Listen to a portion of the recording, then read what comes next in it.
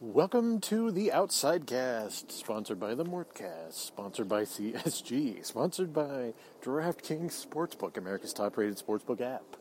Before I get started, I'd like to talk to you about Blanchard Family Wines, located between 18th and 19th and Blake and Moisey in beautiful lower downtown, Denver, Colorado.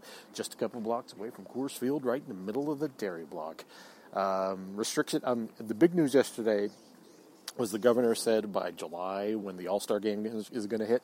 By the way, craziness downtown, particularly lower downtown, when that happens. The All-Star game is going to be here in Colorado, so it's going to be nuts, and restrictions, it looks like, will be completely gone by then, because they're going to be allowing complete capacity on the Coors Field, so which is over 40-something thousand. So keep that in mind, folks. Things are getting better. Get yourself vaccinated so we can make this all happen. Blanchard Family Wines should be your destination, because you know what? If you're going down there to watch the Rockies right now, if you're going like anywhere lower downtown, go to Blanchard Family Wines outside the dairy block. Right now, there's still some restrictions on capacity, so you can go outside and enjoy the beautiful Colorado spring weather and get yourself some great wine at one of the best, if not the best, wine bar in Denver. 2017 Cabernet, my personal favorite. But they have loads of other wines, including Pinots, Syrahs. They have some whites. They got some Rieslings. They got partnerships with Western Slope wineries, which give you some taste of Colorado. It really is a local Colorado business. They are also at bfwdenver.com. Get yourself a virtual wine tasting. Those are going to be pretty popular until restrictions are completely lifted. So I'm going to be giving away, next podcast, I'm going to be giving away some gift certificates for virtual wine tastings. So stay tuned for that. You'll be able to participate with that on Twitter. Go to bfwdenver.com to order yourself a bottle of the 2017 Cabernet or whatever you choose. It does curbside delivery or shipment at Blanchard Family Wines, and you can order those at bfwdenver.com. Once again, they're located between 18th and 19th in Blake and Moisey in beautiful lower downtown Denver, Colorado. Just a couple blocks away from Coors Field, right in the middle of the dairy block. When you go in or you talk to them, tell them Jeff Morton from CSG Podcast to send you there. What is up, everybody? Thank you all for joining me on the latest Outsidecast, where I answer your questions on Twitter. This is episode number 2 of that. It's kind of a loose thing, but I appreciated the response to the last one. In fact, the response to the last one was really, really good. I was really surprised. So let's keep this shit going, folks. All right. This first question is from Sean, who asked a question last one about Scotch, and I appreciated that question there, Sean. What do the Cronkies need to see in the next year to willingly go into the luxury tax? I'm going to be blunt. I'll believe it when I see it. As far as dipping into luxury tax goes with the Cronkies, they have not done that since 2008, I believe, was the last year. They dipped briefly into it in a subsequent year, but they got out of it really quickly. And it really didn't affect their books. So this really would be, what you're talking about is true getting into the luxury tax territory post-2011 lockout. Okay, that has not happened since 2011, 10 years. Okay. Oh, God, I can't believe it's been 10 years since that lockout happened. Anyway, folks, this is an interesting question, because the Nuggets are at a crossroads. Mostly because they need to keep Aaron Gordon and Michael Porter Jr. Now, they have a luxury, so to speak, where they don't really have to make that decision for the rest of this year and the rest of next year, particularly with Aaron Gordon. Michael Porter Jr. is eligible for a rookie extension, as of this off season. If I was the Nuggets, I would make that decision now. He is burning things up right now. It is unbelievable what Michael Porter Jr. is doing right now. I would, if I was advising the Nuggets, I would do what it takes to keep him, because you cannot let him go. This is just the way it is. They obviously have, because of restricted free agency, well, their chances of keeping him are very good, but there is some incentive to not letting someone go onto restricted free agency and locking them up early. No one wants to repeat what happened with Gordon Hayward in Utah. where he was insulted by them making him going out and get a contract that they had to match. So just keep that in mind, folks. Keep that in mind. So it's going to be interesting to see what the Nuggets do, but that would affect the way they go into the luxury tax. This really is as Sean pointed out in his question, this is a Josh Kroenke and Stan Kroenke question. And their willingness will be the first time in 10 years that they will need to be able to go to show that they're willing to dip into the tax. There have been reports that the Nuggets are willing to do that if, but they want to avoid the repeater tax, which is kind of like that's kind of like a way in the future question. Or statement. Like no one really wants to hear you want to avoid the repeater tax. I mean, who gives a fuck? I mean, honestly, and pardon my language, but this is about paying into the luxury tax to keep your people. And I think, as far as I know, the Nuggets will be willing to do that to keep a contending roster. I don't think they need to see any more than what they've seen. And unless something freaky happens, I anticipate the Nuggets doing what it takes to keep their core four together, as it's been dubbed. I prefer to call it the Thrive Five, but, it's the core four. And they will be... And by the way, if I see anyone using Thrive 5 on Twitter, I'll be like that guy standing in the corner with his fingers rubbing together, like, you owe me royalties, that sort of thing. All right, anyway. Kind of like Velcro, which never caught on. That is basically what I say. I think long story short, I think the Nuggets will do what it takes to go into the luxury tax to retain who they need to retain for a contending roster. So I don't think that's a question. And like I said, the whole repeater tax thing is just ridiculous. That's not even something you have to worry about right now. So anyway, that's hope that answers your question, Sean. Alrighty. Question number 2. If I can load up my thing here. Okay. This is from Bringle, Mr. Bringle, on Twitter. What will playoff attendance capacity look like? If Denver makes a run, will it increase during the playoffs if COVID numbers improve?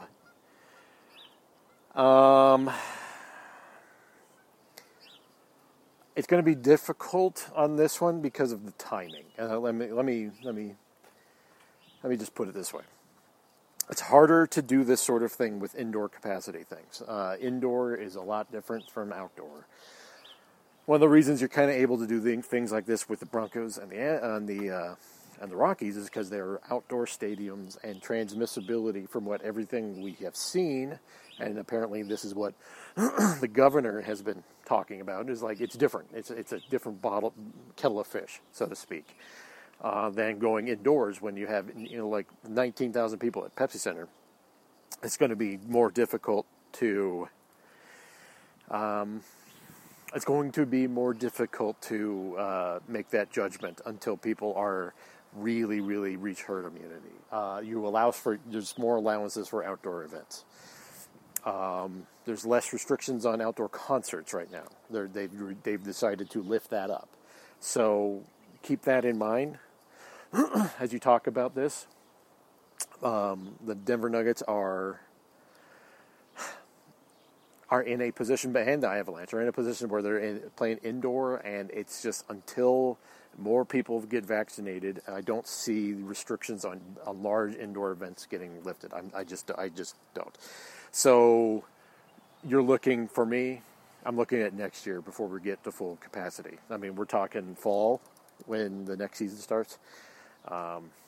I think that will be the next time we'll be able to be seeing more than 4,500 people in there. They may increase it by a bit, but honestly, until they get vaccine quote-unquote passports approved, or until they to get only vaccinated people inside the arena, which I see would be problematic,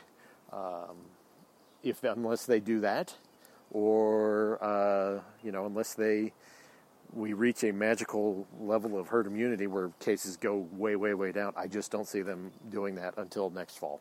I really don't. All right, Johnny Baboon on Twitter says, why do you think Malone won't speak up in the media about how Jokic is reffed? This is a complicated question. I think that he has in certain ways. I want to give Michael Malone credit for answering Matt Moore's question to him in Zoom game before last about his frustration with Jokic being the level of frustration with Jokic is the way he's reffed. I spoke about this a couple of months ago on the Morecast. We are at an interesting point now where Jokic is getting the Shaquille O'Neal treatment, and that's a good thing, but what it means is that he's very hard to ref. And guys who are very hard to ref tend to either get too many fouls called on the opposing team or too little. And Jokic is in the latter category here. And I don't know how the NBA solves it because he is so different. I pointed this out before. This is a league full of chuckers now. And NBA refs are used to the lack of hand check affecting certain things. They're used to the lack of ability to guard perimeter players. And they're not used to this because the NBA altered rules specifically to make post-play limited. Starting in 2001 all the way to 2005. That is the deliberate action by the NBA to limit post-play. So NBA refs now are not used to it. And Joel Embiid gets more of the benefit of the doubt because he's a face-up player. Jokic isn't a manner of speaking because he passes a lot from the faces up, but when he gets down in the blocks and when he's backing down, they let people beat up on him. And it's the same thing that happened to Shaquille O'Neal. And it's hard to ref people like that. So there's a lot of different factors going on. I think they will get better. But as far as Michael Malone goes, I do have some levels of frustration about the way he is reluctant to get fined. I don't know why. I don't know what he makes. I'm not going to make a value judgment on his salary as it pertains to getting fined. No one wants to get fined. But at some point, you got to stick up for your players, and he does in a manner of speaking, but he never goes as far as I want him to, and maybe that's just a personal Jeff thing. I don't know if he will. I don't know if he's saving up his ammunition until the playoffs. I don't know. But I do wish he would be a little more forceful when Jokic is getting the crap beat out of him. I really do. And it seems like he's very reluctant to do that. Maybe he's not wanting to waste it right now. Who knows? But I'm going to be curious to see what happens. I'm going to be very curious. Okay, before I continue with the final question, courtesy of the very loud birds right now, by the way. Oh, my God, they're loud today. I'm going to talk to you about DraftKings Sportsbook. Okay. It's everyone's favorite tournament of the year. Golfers are back in Augusta, Georgia to compete for the coveted jacket. DraftKings, America's top-rated sportsbook app, is putting you at the center of the action by giving you a shot to land in the green. This week, DraftKings is giving you 100-to-1 odds on the golfer of your choosing to finish in the top 10. If you haven't tried DraftKings, this is the time. Turning $1 into $100 is simple. Pick any golfer from the weekend tournament, and if they finish in the top 10, you cash $100. The 100-to-1 odds on an offer like this doesn't come around often, so sign up for DraftKings Sportsbook now and get all of the action and choose from your golfer, before the tournament tees off Thursday morning. Download top-rated DraftKings Sportsbook app now and use promo code MHS when you sign up to turn $1 into $100. If the golfer of your choosing finishes in the top 10 this weekend's tournament. That's code MHS to turn $1 into $100. For a limited time only at DraftKings Sportsbook. Must be 21 or older. Colorado only. New customers only. Restrictions apply. See DraftKings.com/sportsbook for details. Gambling problem? Call 1-800-522-4700. All right, final question is from my friend Ryan Green. And this came via DM on Twitter. And I don't know what that high-pitched noise is, but I'm hoping it fades here. Okay, got to get to this question. Professional podcaster here. Okay. All right. I said, Does the recent success from the new starting five have something to do with the teams having a small sample size of how to attack it, or is it really just that good?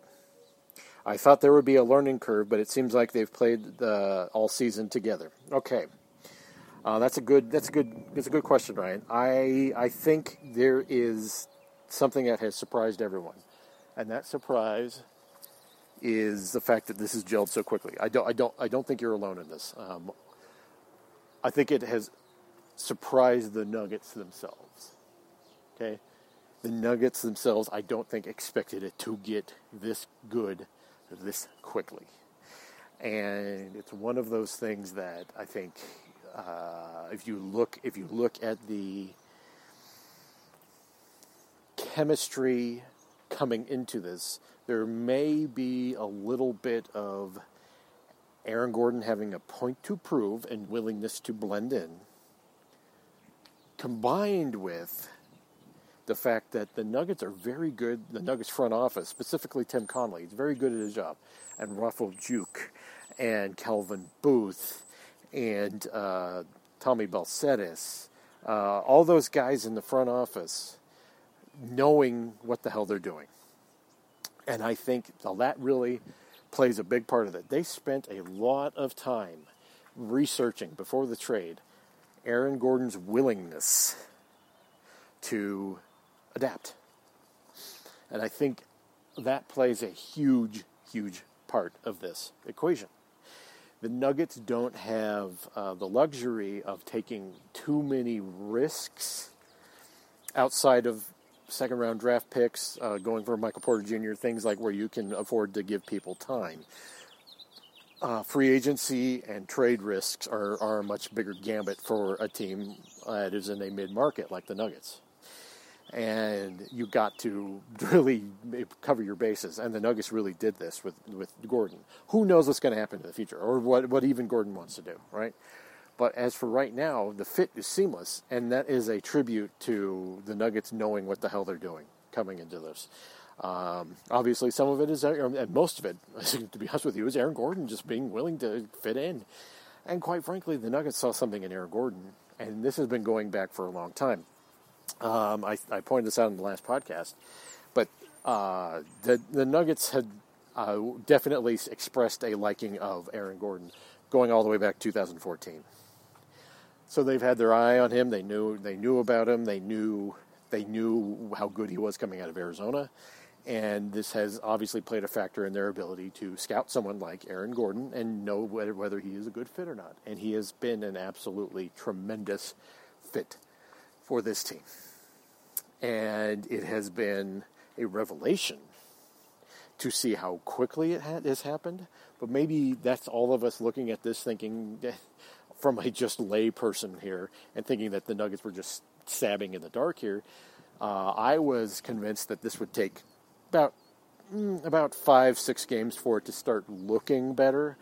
I was not expecting it to be so seamless, and it has been so seamless that it's incredible. And what it has done is really unlocked a lot of different aspects of the Denver Nuggets. And I don't know necessarily if it has anything to do with the relative talents of the players, but I suspect that it does. Jokic, Murray, Gordon, Porter, right? But it really is Jokic, Murray, Porter. Gordon is the straw that stirs the drink. Jokic is the main ingredient. But these, maybe he's not. Maybe that's a poor analogy. Maybe it's not. Maybe Gordon's not the straw. Jokic is the straw. But Gordon is like if we're mixing a drink, he's the grenadine, and he just makes it sweeter, and he makes that much better. Because we got to give, Michael Malone pointed this out in one of his press conferences last week. We're not giving enough credit to Michael Porter Jr. already getting a lot better prior to Gordon getting here. So I think that part we need to look at and say, all right, that part is actually contributing to this mightily. And I think that is something that maybe, aside from Gordon, maybe we could look at this and say, Michael Porter Jr. getting better, getting a lot better in a very short time span, has a lot to do with this Nuggets success, and it's allowing Aaron Gordon to come in with a no-pressure situation and just do what he does. Maybe that's it. All right, everyone, thank you all for your questions. This is the late episode number 2 of the Outsidecast, brought to you by DraftKings Sportsbook and America's top-rated sportsbook app. I'll be back next week with another Outsidecast answering your questions. Talk to you later. Goodbye.